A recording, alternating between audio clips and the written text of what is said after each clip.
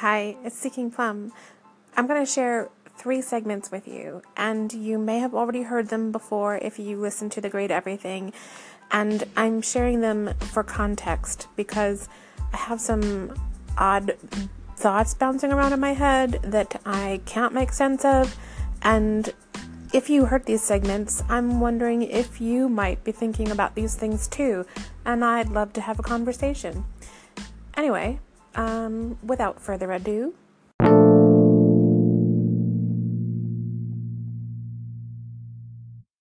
okay, so there was another segment, and it was the segment that I was leading up to, that I wanted to share that I missed. Patrick is on the other side of the planet from me, and time zones and so on, and here we are. I was able to snag these 2 from another channel, thankfully. Okay, so in this other missing segment, Patrick talked about a couple of groups of people. I don't know where on the planet or where in time, whether now or in the past, but for them, language, well, in some ways, I think one of them is more limited, one of their languages was more limited, and one of them may have been more robust in this one area. For instance, you've heard it said that the Inuit have, I can't remember the number of words, but it's an inordinate number of words for snow, and we have 1. Well, in one of these groups of people, they have a large number of words to describe different shades of green, but no word to describe, not one, to describe any shade of blue. If I remember correctly, Patrick was even referring to several pieces of written text, the Bible, the Iliad, I can't remember what else, where the color blue is not even mentioned once. So it might even be a newer concept or idea. Anyway, I don't know exactly how he expressed it, but the impression was, what I took away from it is that when a new word comes to be, it gives life to this new thing. So when the color blue is described, then suddenly you have a name for it. Suddenly you see it. It suddenly exists. And maybe if you don't have that word for it, you never see it. You never notice it. So then he was talking about, well, how many things are out there that we don't see or don't exist because we don't have words for them? See, here's where I wish I had that segment so I could re-listen to it again, because this is where all of my questions come from, or center around, I guess I should say. They all center around this notion of language shaping our perceptions. You heard Patrick talk about how language has become less precise, and how now it's more about interpretation. Not just that, but you also know that language has changed a lot. I mean, thinking back centuries, there were more these and thous. There were a lot of words used then that we don't use now. I mean, even in the last few years, you've seen how certain words are shortened and no longer have the full word. There's too many syllables, right? Everything is shortened. And I don't just mean acronyms, I mean shortened, like sitch for situation.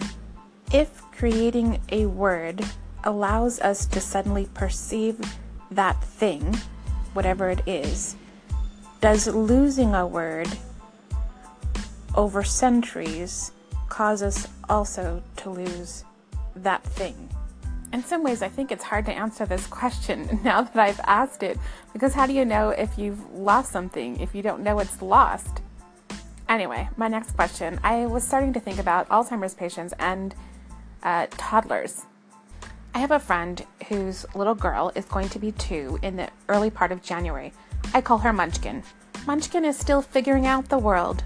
Each time she tries a new food, you can see the gears turning and her eyes are going around and she's making all these crazy faces. Even if she ends up liking the food, you can see all of these expressions across her face. She's learning new words, new colors. They may not come out quite clearly yet, but she can identify some of them pretty accurately for the most part. So running with the idea that language shapes our perceptions, does that mean that each time she learns a new word, this new thing suddenly... What? I guess as I was watching her and thinking about this stuff today, I was wondering, is it like this light bulb goes on for her and suddenly, poof, that thing's orange and that thing's green? I mean, obviously that can't be it, but I can see that there would suddenly be a light bulb going on, and now suddenly this new thing, whether, let's just say, let's pick a chicken, okay? You give a chicken a name, and now suddenly this new animal in her world has a name. It suddenly exists. She knows what that is. It has a new place in her mind. So yeah, I could see that having a new, I don't know, a new existence, sort of, where she may not have noticed it before.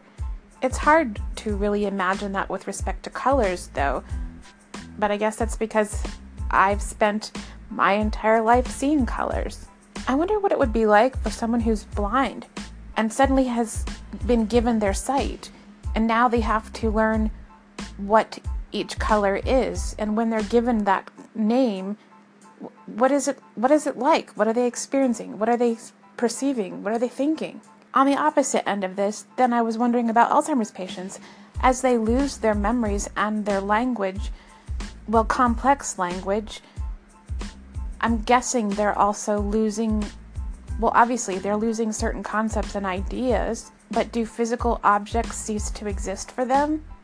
Certain animals? I mean, I guess people do somewhat cease to exist for them, the people that were familiar to them. I don't know. I'm sort of wondering about all of this out loud, but the idea about language shaping our perceptions or our reality is very intriguing and I guess you could say mind-boggling, especially for someone with so very little sleep today. Anyway, I would love to hear from anyone who's been thinking about any of this. And if you caught that segment, and you heard more of it or remember more of it, maybe you can shed more insight. And so maybe my tired brain ran off in a direction that makes no sense, and you can bring me back on track. Anyway, yeah. I always want to run experiments now just to pick up new words for more shades of green or whatever color, just to see if, like, suddenly my world takes on a new reality. I don't know. I'm just, this is mind-boggling. It's very interesting. What do you think? Hi, thanks for listening. I'd love to hear from you, be it a comment, call, or clap. Let me know your thoughts here on Anchor or find me on Twitter @SeekingPlum.